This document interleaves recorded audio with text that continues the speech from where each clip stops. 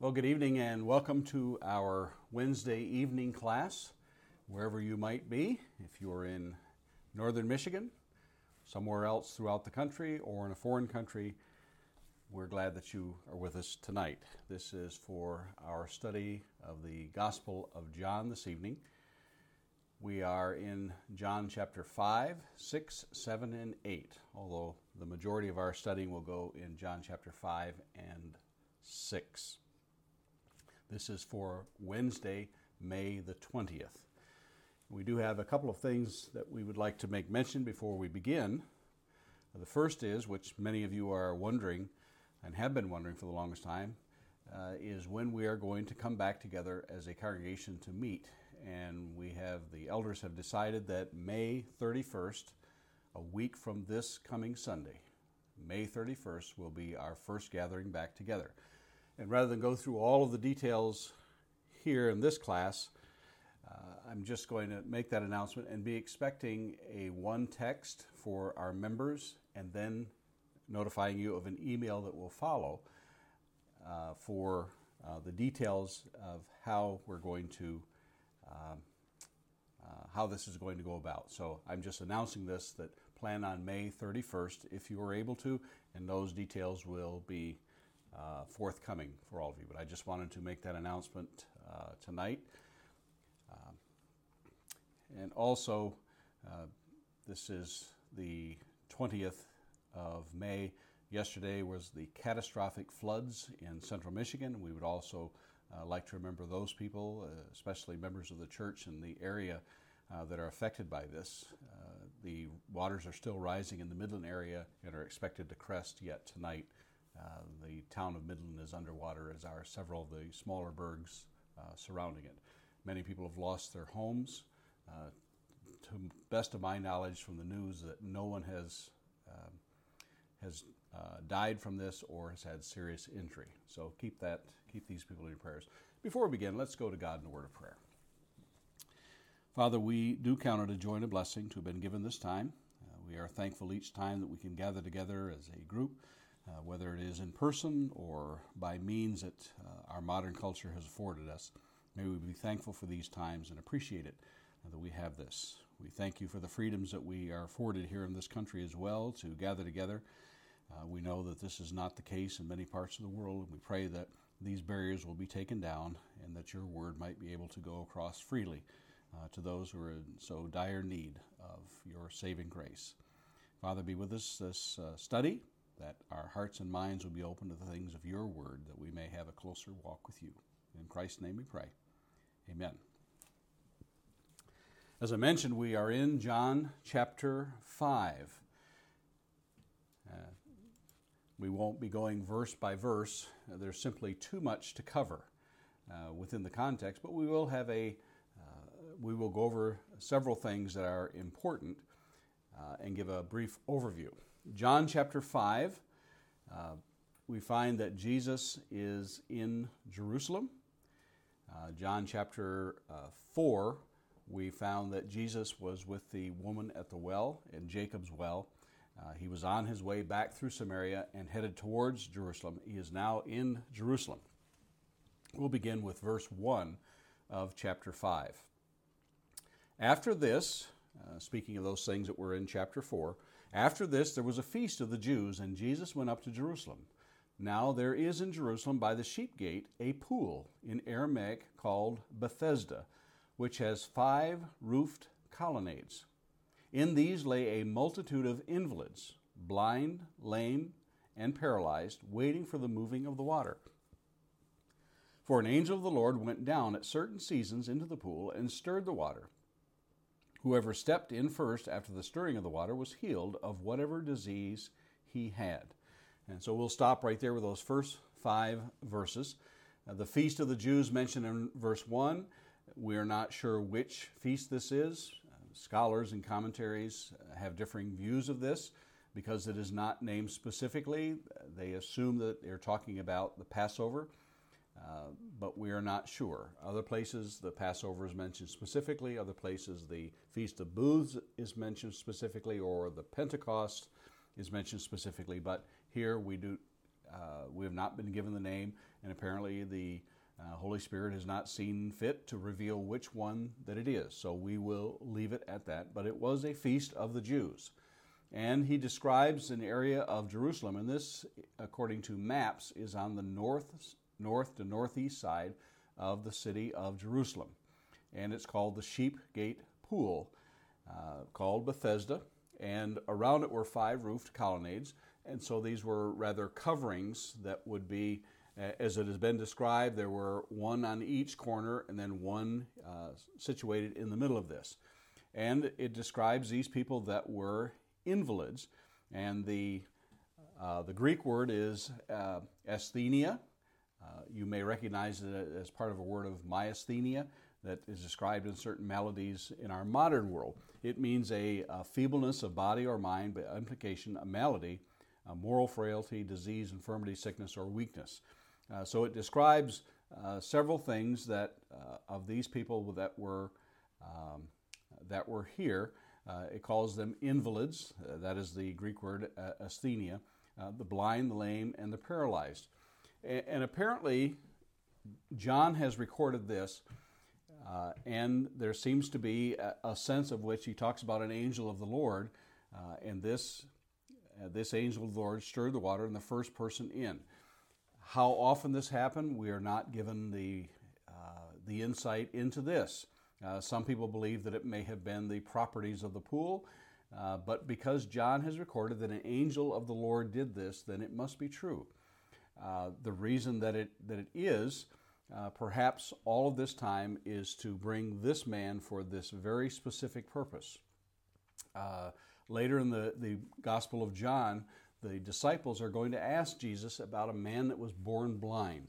And they're going to ask him, Master, who sinned, this man or the parents? And Jesus' answer may have shed some light on this, because he says neither the parents or this man, but it was done for the glory of God. And it may be that this pool had been prepared for just this time, that Jesus would perform this miracle.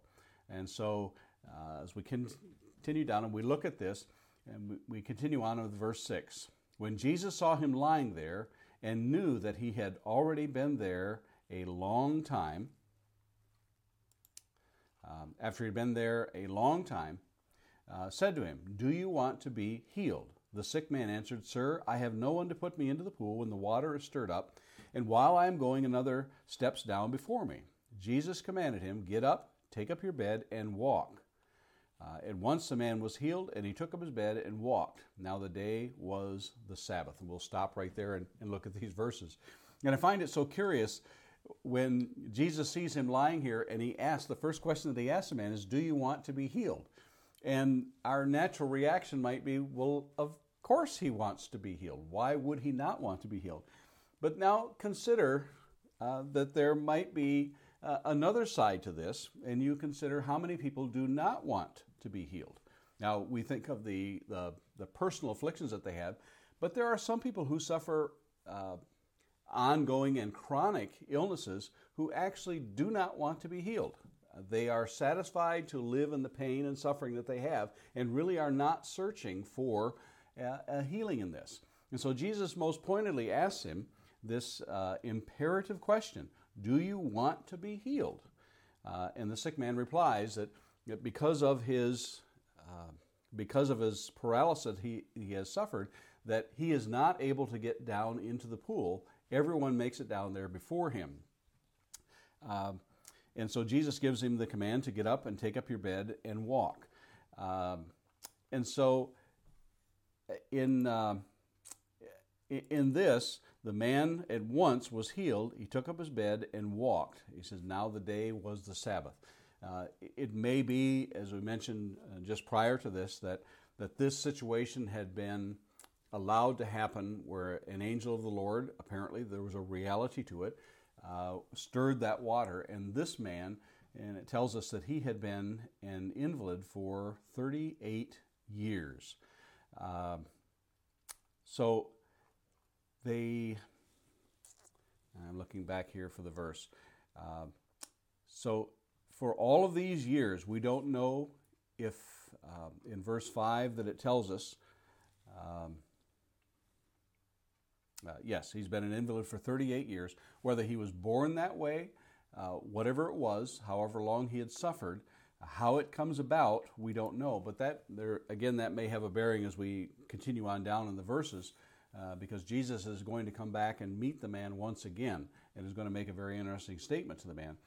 But here he has been ill for 38 years for this, and he is healed. Let's see. I continue on in verse 10. So the Jews said to the man who had been healed, "It is a Sabbath, and it is not lawful for you to take up your bed." But he answered to them, "The man who healed me, that man said to me, 'Take up your bed and walk.'" And they asked him, "Who is this man that said to you, 'Take up your bed and walk'?" Now the man who had been healed did not know who it was, for Jesus had withdrawn, as there was a crowd in the place. Jesus afterward found him in the temple and said to him, "See, you are well. Sin no more, that nothing worse may happen to you." The man went away and told the Jews that it was Jesus that had been healed. And again, this conversation that happens after the man had talked to the Jews, then Jesus finds him again. We don't know the time that was elapsed. It may have been the very same day, but that's not really imperative to the story. But he tells him to take up his bed and walk. They want to know who it is that told him this. He says, "I don't know." He does not know who this man is. He does not know that this is Jesus, but he simply obeys the command when he told him to get up and walk. And when Jesus comes to him in verse 14, he says, "See, you are well. Sin no more, that nothing worse may happen to you." And some commentators have supposed that perhaps, however he came about to be paralyzed, that whatever he was doing may have led to this. We don't know, and it's really not. We can speculate on it we want, but we won't know. But it may be that he tells him, "Sin no more, that nothing worse may happen to you." It may have been, if we were to speculate, perhaps it may have been a bitterness that had come upon him. For he may have easily have come to that conclusion of bitterness, because every time he goes to get up into the water, imagine how frustrating it must have been for him to want to get up every time he saw the water stirred, but people go in before him. Was it bitterness? Had he blamed God for all of this? Whatever it was, he says, "Sin no more, that nothing worse may happen to you." That might be sound words to him. Obviously it is. But it may be sound words to us, that nothing worse may happen to you. It has often happened that people have received salvation but have chosen to go back into the world, and their last state is worse than the first. What Peter says in his letter may have bearing on this, that nothing worse may happen to you. The man went away and told the Jews that it was Jesus who had healed him. He finds out who this is. Why the man chooses to go back to the Jews, we don't really know, but he does. It may have been because they were leaders. It may have been because he had thought, well, they wanted to know, and now it's my chance. I'm going to go and tell them. So he tells the Jews. And verse 16, as we continue on, verses 16 and 18 give us two reasons why the Jews are angry with Jesus. Verse 16, "And this is why the Jews were persecuting Jesus, because he was doing these things on the Sabbath." So there's reason number one. And verse 17, "But Jesus answered them, 'My Father is working until now, and I am working.'" Jesus identifies himself, my Father, so he identifies himself as the Son of God. He makes himself equal with God. In verse 18, "This is why the Jews were seeking all the more to kill him, because not only was he breaking the Sabbath," reason number one, "but he was even calling God his own Father and making himself equal with God." So reason number two, that was enough for the Jews to want to persecute Jesus.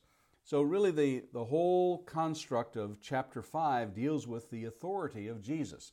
And Jesus makes his authority known, and this is the first specific miracle that we have of Jesus in Jerusalem. They believe it's the fifth miracle that Jesus performed, but it's the first one that has been identified as being in Jerusalem. We have had the Jesus turning wine into water, which was the second miracle, and other miracles that have taken place outside. But this is the first one that has been specifically noted as happening in Jerusalem.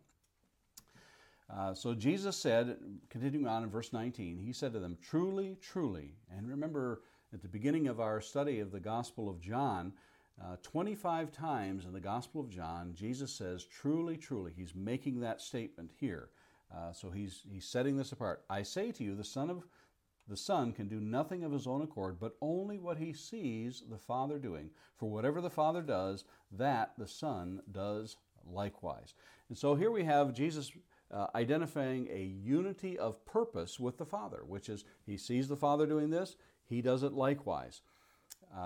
Isaiah chapter 55 and verse 8 and 9 may come into view here when Isaiah says, "For my thoughts are not your thoughts, neither are your ways my ways, declares the Lord. For as the heavens are higher than the earth, so are my ways higher than your ways, and my thoughts than your thoughts."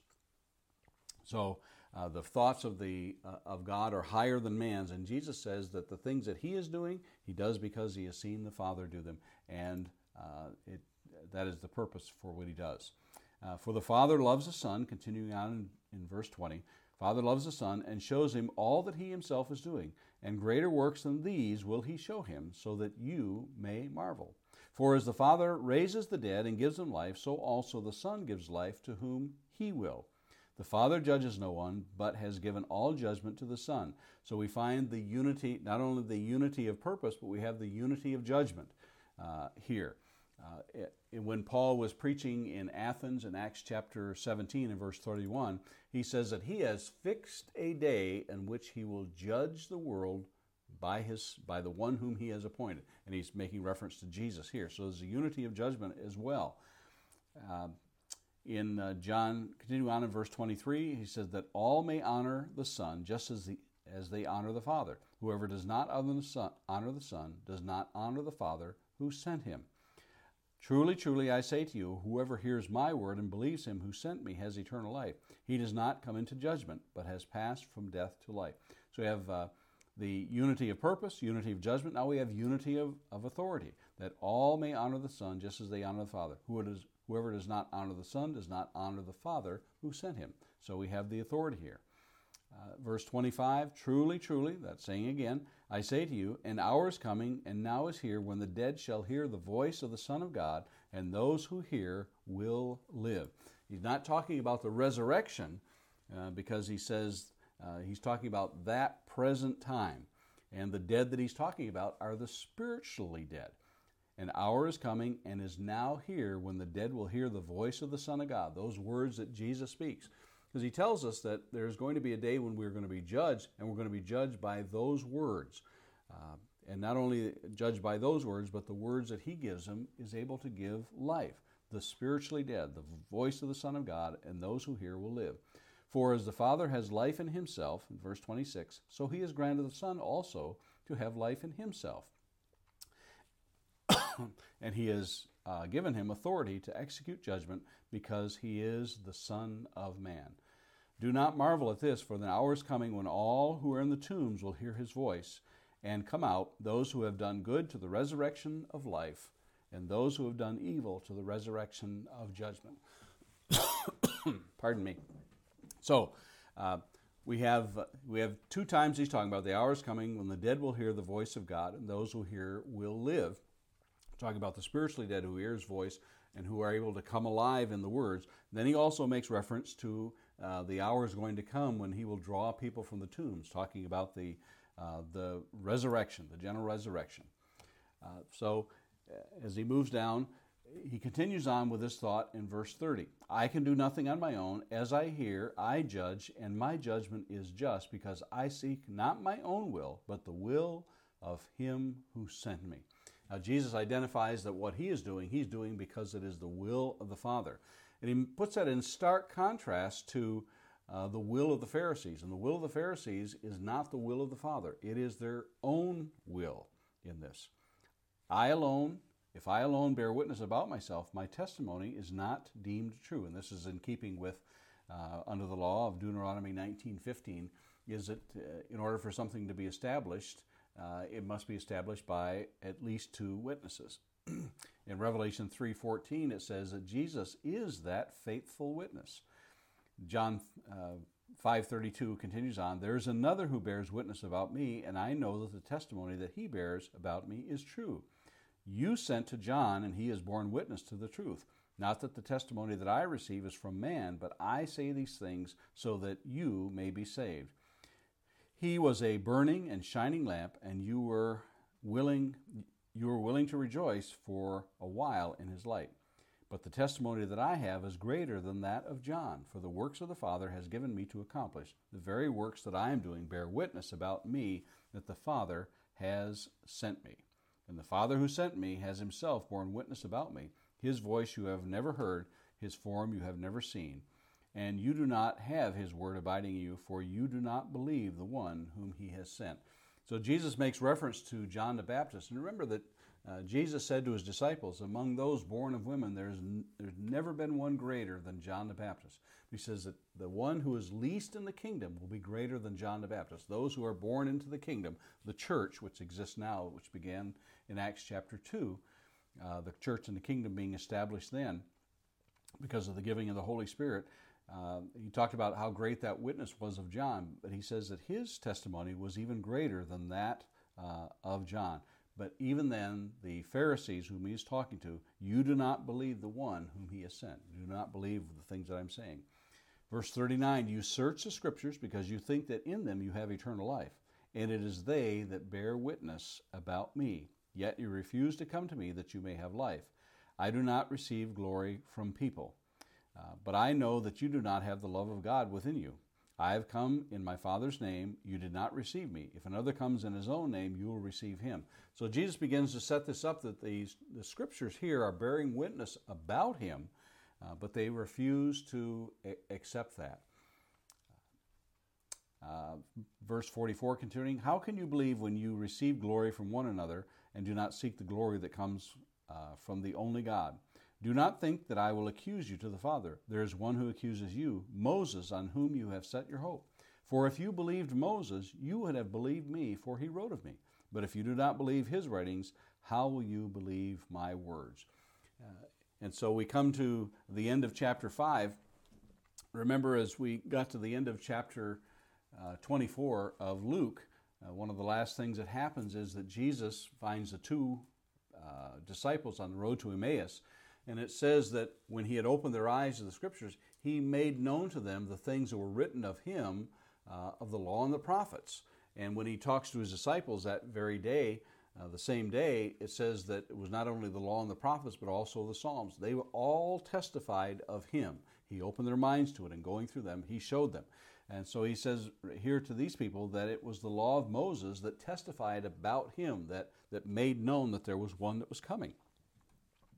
I believe in the sermon on Sunday we made note of the fact that in Deuteronomy chapter 18 and verse 15 and then verse 18 talks about that Moses said that there's going to be another prophet that is raised up after him, and that those who did not pay attention to what the prophet said would suffer because of it. And we know that this is talking about Christ because in the book of Acts it notes that very verse as referring to him. So we have it testified that this is what was happening.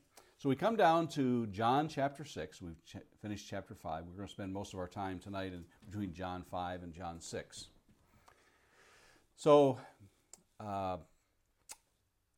we have the feeding of the 5,000. And this is one of the few times that one of the incidents in the gospel is contained in all four Gospels. The miracle of feeding the 5,000 is found in Matthew chapter 14, Mark chapter 6, and Luke chapter 9. All talk of this instance. It tells us in verse 1, "After this, Jesus went away to the other side of the Sea of Galilee." So there's some time has passed. We don't know. It just simply says, "after this." And one thing of note is that John writes, much like a Jewish writer, that his writings are not in a chronological order so much as they are really recording these things. So, but when it says "after this," it is he's talking in a chronological order. Jesus goes away to the other side of the Sea of Galilee, which is the Sea of Tiberias, and Tiberias being one of the Caesars. So this name was given to the Sea of Galilee is called the Sea of Tiberias. Not unusual for towns to be named after great leaders. We find Alexandria, Egypt, was named after Alexander the Great. And so we find Caesarea Philippi was given names after people.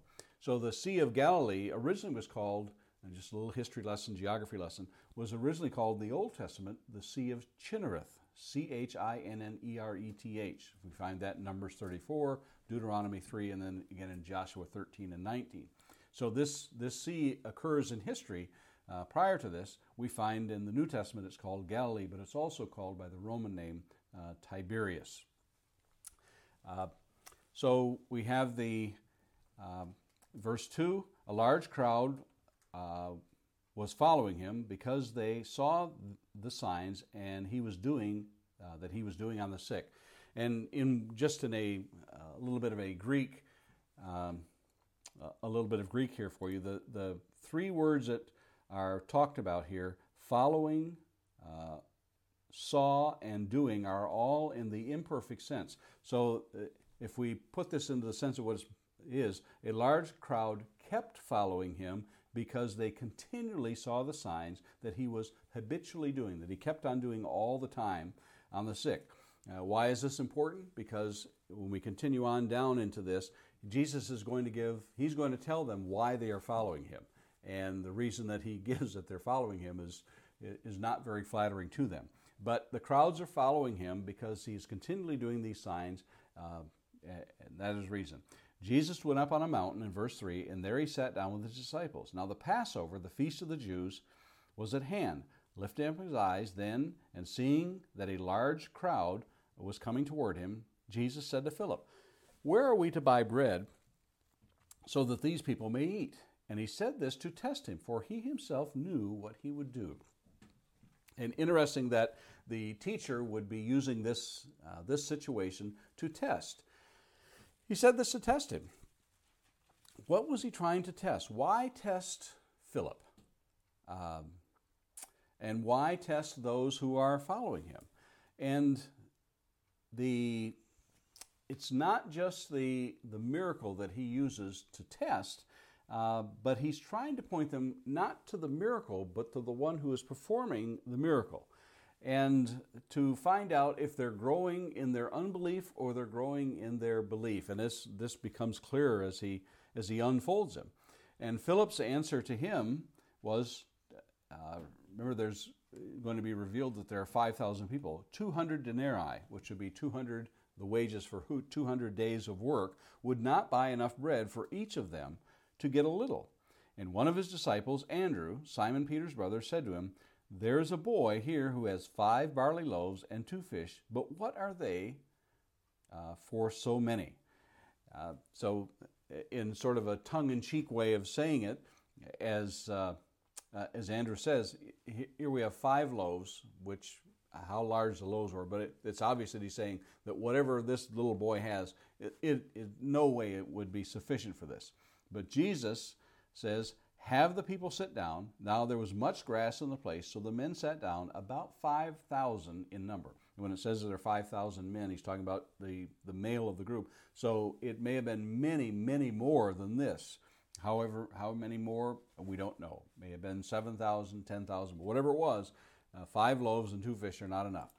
Jesus then took the loaves, in verse 11. When he had given thanks, he distributed them to those who were seated, so also the fish, as much as they wanted. So this is a miraculous event.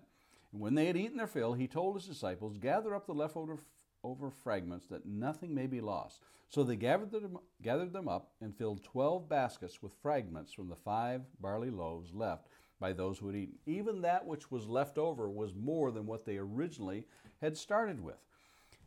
This really has a connection to the Old Testament. In the book of 2 Kings in chapter 4, verses 42 and 44, begins, "A man came from Baal Shalishah, bringing the man of God bread of the firstfruits, 20 loaves of barley, and fresh ears of grain from a sack. And Elisha said, 'Give to the men that they may eat.' But his servant said, 'How can I set this before 100 men?' So he repeated, 'Give them to the men that they may eat. For thus says the Lord, they shall eat and have some left. So he set it before them, and they ate and had some left according to the word of God. So it's interesting that this miracle that Jesus performs really has a link to the Old Testament in the same way that Elisha says that there's going to be some left over. They shall eat and have some left. So this may have been a fulfillment of the prophecy that we find in the Old Testament there. So continuing on in verse 14, when the people saw the sign that they had done, they said, "This is indeed the prophet who is come into the world." Perceiving then that they were about to come and take him by force to make him king, Jesus withdrew again to the mountain by himself. Made reference to this particular passage last Sunday in the sermon, and when we talked about the divisions amongst the people in chapter 7, which is why I'm not going to spend a lot of time in chapter 7 because the sermon was about it. But there was division amongst the people as to who it was, and Jesus asked that question of questions in Matthew chapter 16 when he asked his disciples, "Who do people say that I am?" And they talk about who they thought it was, that maybe it was John the Baptist had come back to life, or maybe it was one of the prophets, or Elijah. So the people were divided on exactly who it was. And Jesus asked that question, "Who do you say that I am?" But the people here realize this is indeed the prophet who is coming to the world. So making reference again to Deuteronomy chapter 18, when it says that I will raise up a prophet after you. The people often related that prophet as being the same as would be the Messiah. They were waiting for that prophet to come up. So they were going to come and take him by force and make him the king, believing that perhaps he was going to be the one that was going to lead them and break that bond, that yoke that the Romans had on them, that they'd make him king. But his time had not yet come, so he withdrew again into the mountain. And so we look at this miracle that Jesus has performed here about multiplying the bread. And now, if you continue on down into the chapter, he's going to make a relationship to this. But in between, there's going to be a miracle of him walking on the water. And there's a connection here, if we're willing to see it. This miracle of walking in the water is also contained in Matthew chapter 14 and Mark chapter 6. Jesus is going to show them that he was greater than Moses. When evening came, his disciples went down to the sea, got into a boat, and started across the sea to Capernaum. And Capernaum was on the west side of the Sea of Galilee. So they may have been on the east side or south side, whatever they were at, they were going to make that trip across the water to Capernaum, which is, remember, that's where Peter and Andrew lived, and that's where Jesus moved to after he left Nazareth. It was now dark, and Jesus had not yet come to them. The sea became rough because a strong wind was blowing. When they had rowed about 3 or 4 miles, they saw Jesus walking on the sea and coming near the boat, and they were frightened. But he said to them, "It is I, do not be afraid." And that term, "it is I," is really more correctly translated, "I am." I am he. Then they were glad to take him into the boat, and immediately the boat was at the land to which they were going. We don't understand how fast this was. It says immediately the boat was at the land where they were going. Perhaps there's another miracle into this. So Jesus shows that, and he's going to connect this with he being greater than Moses. He's going to connect that also with the manna that comes down from heaven. And if we think about that, when Moses came to the Red Sea, or the Sea of Reeds, in which the Israelites were trapped, and the Egyptian army was coming behind them, Moses was commanded to make the sea part. But Jesus shows that he's greater than Moses. He doesn't have to part the water. He walks on the water. On the next day, the crowd that remained on the other side of the sea saw that there had been only one boat there, and that Jesus had not entered the boat with his disciples, but that his disciples had gone away alone. Other boats from Tiberias came near the place where they had eaten the bread after the Lord had given thanks. So when the crowd saw that Jesus was not there, nor his disciples, they themselves got into the boats and went to Capernaum, seeking Jesus. When they found him on the other side of the sea, they said to him, Rabbi, when did you come here? Jesus answered them, Truly, truly, I say to you, you are seeking me not because you saw signs, but because you ate your fill of the loaves. And so Jesus, as I made mention earlier, Jesus is going to tell them exactly why it is that they are following him. And they are following him. Their ulterior motives were because they're being fed by him. And he says, truly, truly, he sees them. And so as he makes that statement to them, and now he continues on with a spiritual message for it. You've been following me for physical food, but verse 27 says, Do not labor for the food that perishes, but for the food that endures to eternal life, which the Son of Man will give you, for on him God the Father has set his seal. Then they make a very curious statement here. Then they said to him, What must we do to be doing the works of God? Jesus answered them, This is the work of God, that you believe in him whom he has sent. And sometimes the statement is made that there is no works that we can do in order to be saved, and identifying that there are certain works, that it might be baptism, they say, is a work. But here Jesus says plainly, this is the work of God, that you believe in him. So belief is a work. So if someone says that you can't work, they need to read exactly what Jesus is saying here. Now, he's not talking about meritorious works that we're doing, but he says that belief is actually work. This is the work that God wants us to do. But they want to know, what must we do to be doing the works of God? So they said to him, Then what sign do you do that we may see and believe you? What work do you perform? Our fathers ate the manna in the wilderness, as is written, He gave them bread from heaven to eat. Jesus said to them, Truly, truly, I say to you, it was not Moses who gave you the bread from heaven, but my Father gives you the true bread from heaven. For the bread of God is he who comes down from heaven and gives life to the world. So they are very, very close to grasping a spiritual lesson here. And so,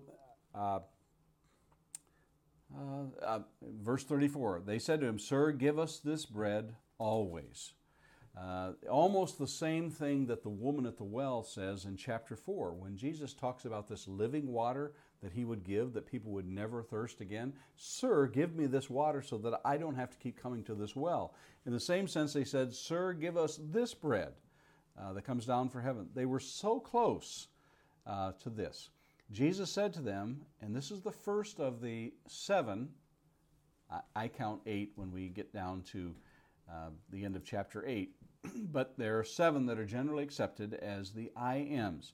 Jesus said to them in verse 35 of John chapter 6, I am the bread of life. Whoever comes to me shall not hunger, and whoever believes in me shall never thirst. But I said to you that you have seen me, and yet you do not believe. All that my Father gives me will come to me, and whoever comes to me I will never cast out. So this first of the I am statements that he uses, he says, I am the bread of life. Since they had made this notation that their fathers had received this manna that came down from heaven, and Jesus uses a spiritual lesson here. He says, it wasn't Moses that gave you the bread, it was the Father from heaven. Interesting also to note that Paul makes a notation of the living water, and that living water, that rock that followed him, that rock was Christ. So that living water and living bread is found in Christ. Jesus said, I am the bread of life here in chapter 6. He'll say in John chapter 8, he will say, I am the light of the world. Again in John chapter 10, he says, I am the door of the sheep. In chapter 11, he says, I am the resurrection of life. In John chapter 10, backing up just a little bit, he says, I am the good shepherd. In John chapter 14, he says, I am the way, the truth, and the life. And in chapter 15, he says, I am the true vine. And so those complete it. The 8th one, which I add, when he says, before Moses was, I am. And because we have the Septuagint, of which the Old Testament has been translated into Greek, that same phrase when he says, I am, is the same one that's been translated from the from the book of Exodus, chapter 3. But Jesus says, I am the bread of life. Whoever comes to me shall not hunger, and whoever believes in me shall never thirst. So he makes those two sustenances that mankind needs to live on, those physical things of bread and water. Jesus says he is that. But in the physical sense, they were thinking in the physical sense, but Jesus is presenting the spiritual lesson to them, that the bread spiritual bread they need comes from him, but also that water that he offers. For I have come down from heaven, in verse 38, not to do my own will, but the will of him who sent me. And this is the will of him who sent me, that I should lose nothing of all that has been given to me, but raise it up in the last day. For this is the will of my Father, that everyone who looks on the Son and believes in him should have eternal life, and I will raise him up in the last day. And sometimes there's a misconception that there are those who, from before the foundation of the world, that God predestined, and that there's nothing they can do either one way or the other to either save themselves or lose themselves, that God has predetermined this. But he says, this is the will of my Father, that everyone who looks on the Son and believes in him should have eternal life. So he's saying that there is a desire of the Father, and also it is said in the epistles that God is not willing that anyone should perish. It is not God's will that I've chosen this group but not that group. God desires all people to be saved and come to a knowledge. Verse 42, John chapter 6, they said, is not this Jesus, the son of Joseph, whose father and mother we know?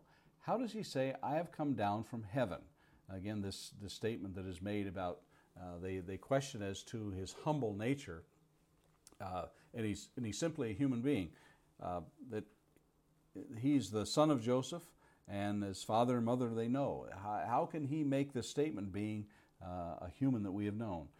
And verse 43, Jesus answered them, do not grumble among yourselves. No one can come to me unless the Father who sent me draws him, and I will raise him up in the last day. It is written in the prophets, and they will all be taught by God. Everyone who has heard and learned from the Father comes to me.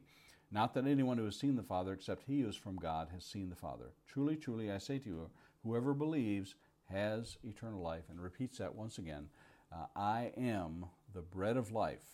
Verse 48, your fathers ate the manna in the wilderness, and they died. This is the bread that comes down from heaven, so that one may eat of it and not die. I am the living bread that came down from heaven. If anyone eats of this bread, he will live forever, and the bread that I now give for life of the world is my flesh. And the Jews are going to argue this. They disputed among themselves in verse 52, how can this man give us his flesh to eat? So Jesus answers, truly, truly, I say to you, unless you eat the flesh of the Son of Man and drink his blood, you have no life in me. And sometimes we get the impression that what Jesus is talking about is the Lord's Supper. The emblems that we have is in the bread represents his body, and the fruit of the vine represents his blood. But really what he's talking about in the greatest sense is his entire life, is that we must become indulged in his life, in what he had to offer in this.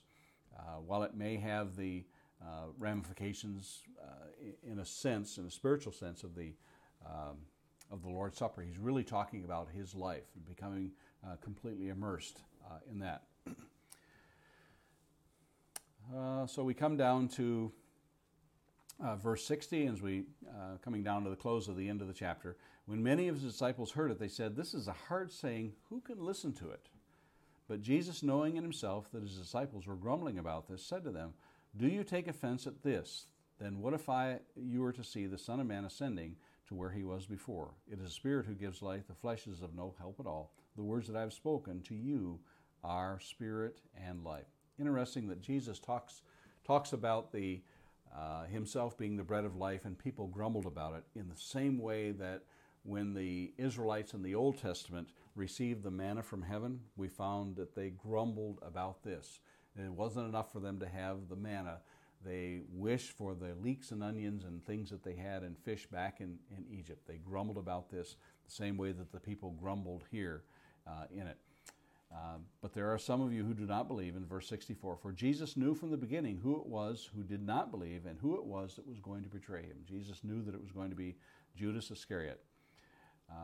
in verse 65, "This is why I told you that no one can come to me unless it is granted to him by the Father."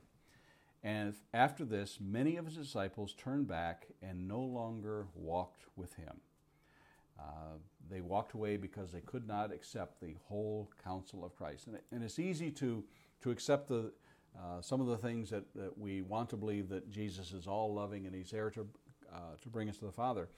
But many times we find that when it comes to the harder sayings that Christ gave to us, and when I say that Christ gave to us, we know that those who wrote the epistles, we talk about Paul, we talk about James and Jude and John, all of those who wrote about it, they are writing as if they were the words of Christ, because it says the Holy Spirit took the words that Christ gave, Christ took the words that the Father gave him. So we can't say that the words of the epistles are less important because they came from Christ. So in those words that were given to us by the writers of the epistles say that these are things that you should not do, and people find them are too restrictive. They are willing to walk away because they cannot accept the whole counsel.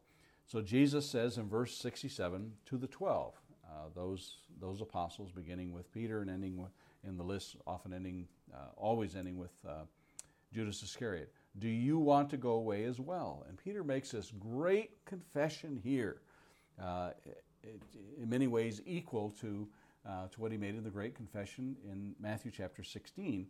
"Simon Peter answered him, 'Lord, to whom shall we go? You have the words of eternal life.